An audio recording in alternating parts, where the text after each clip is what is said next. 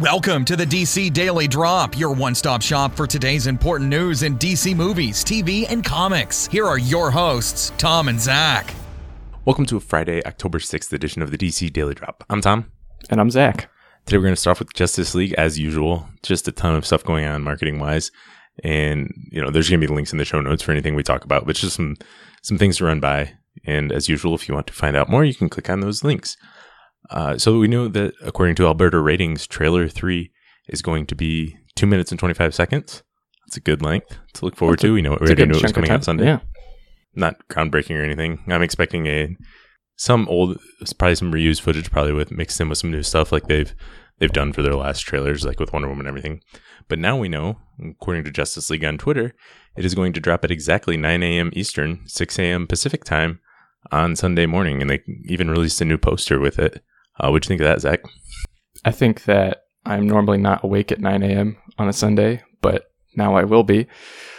Gosh, you party animal. I know. But this poster is actually pretty cool. I know they've done a lot of posters of the members just standing in a row in different configurations, but this one's pretty cool. And the little lightning effect on Flash, I really like that. Notice how they're looking at something? Do you think they're looking at anything in particular? They're looking up in the air at something that could possibly be flying and or hovering, and Flash sure does look happy. He does. He's got that goofy smile. It's a really cool looking poster. I think he might be looking at Superman, maybe not, but pretty cool to see that. And yeah, so less than 48 hours now from a new trailer. We'll be back to break that down, of course, when it's out, and probably release it that Monday.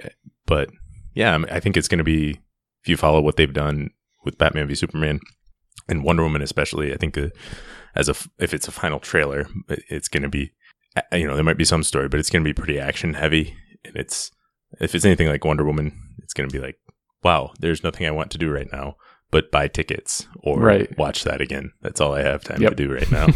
Action-packed, high energy. That's what I'm expecting. Yeah.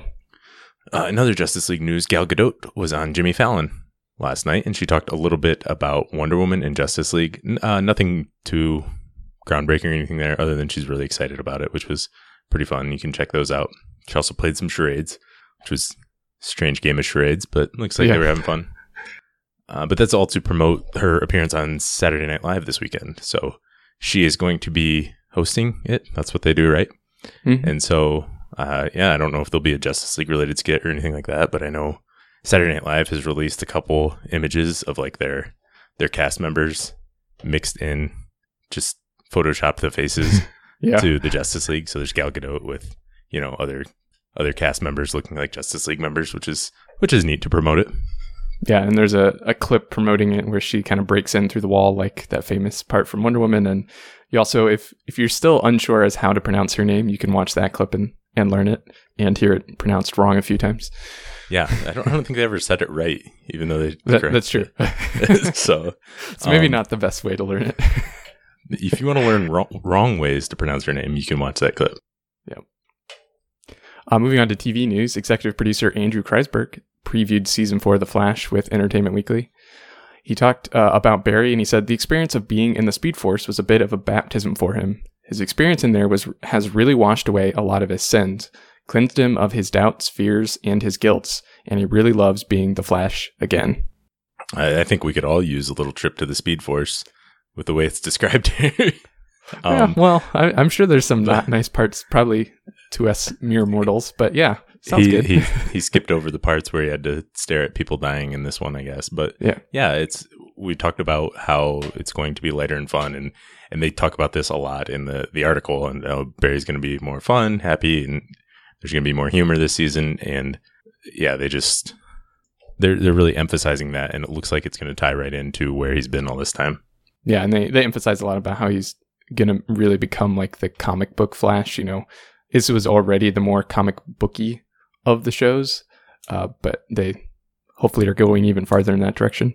Yeah, full-on experience Flash, which he's kind of been really since the start, but he's not full-on the experience Flash if you pick up a random comic. Yep. I also talked about the new big bad, the Thinker. He said there's a chess match going on, and in the beginning, our guys don't even realize that they're playing against him.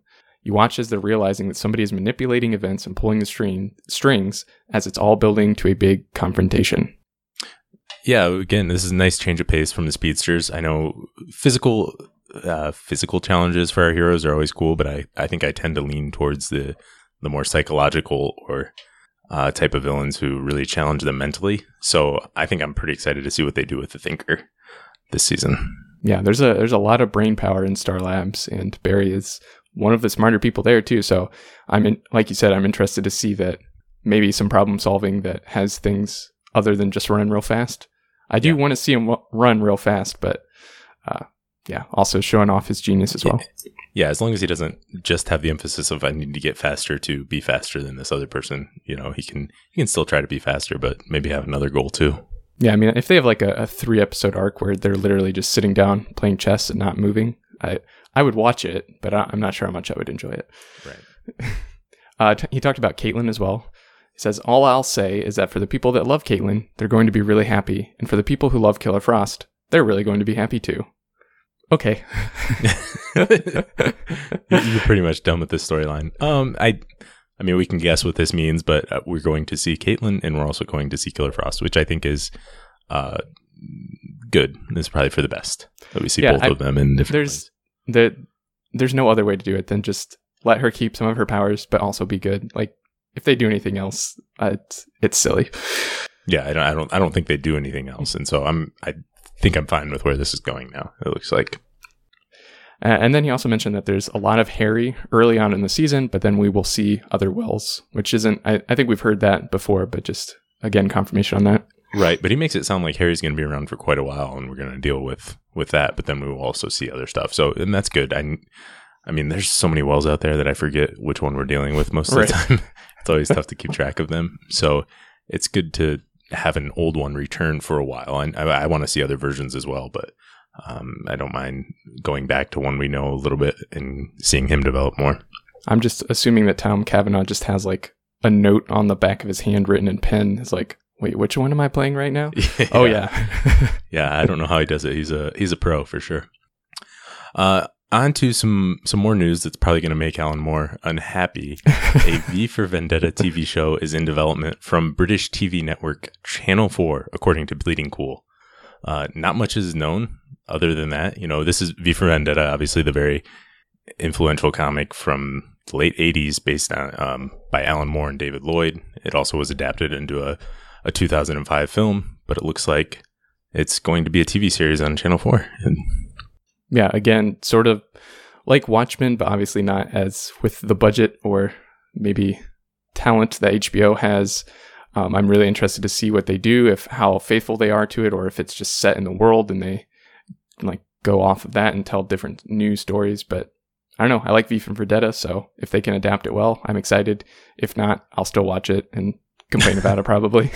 Yeah, like you said about with Watchmen, they're going to have to do something. If they want this to be an ongoing series, they're going to have to adapt it somehow, either set it in the modern day or greatly expand or change some things to make it fit into the tone and the thematics of V for Vendetta while still making it in a way that makes sense as an ongoing TV series. I'm not terribly familiar with Channel 4, though, but I think they might do some miniseries. So this, they might, I don't think HBO is going to do that with Watchmen, but this, maybe they could do a 12-episode miniseries that just strictly adapts it. I don't know I don't get any sense as that is what they're doing, but I think that's possible. Yeah, that could work. And then wrapping up today, we have a little bit of Black Lightning casting news. Singer and actress Jill Scott has been cast as Lady Eve, according to Deadline. They're not really sure how many episodes she's going to be in, but Lady Eve is going to work with Tobias Whale, and she's kind of like the liaison between him and some of the corrupt people in power, I think. But yeah, sounds like a cool character. Again, I'm not super well read in Black Lightning and all the other characters, but it sounds like an interesting one. Yeah, I'm curious. So the showrunners have talked about not wanting to have a villain of the week. So they're obviously going to need to cast more villains who all work together. So her working with Tobias Whale makes sense. Yeah, I mean, I don't know a ton about Lady Eve, but it's interesting they got another singer. She's an actress too as well. But so maybe Tobias Whale, Crondon's Tobias Whale and her can team up for a duet at some point.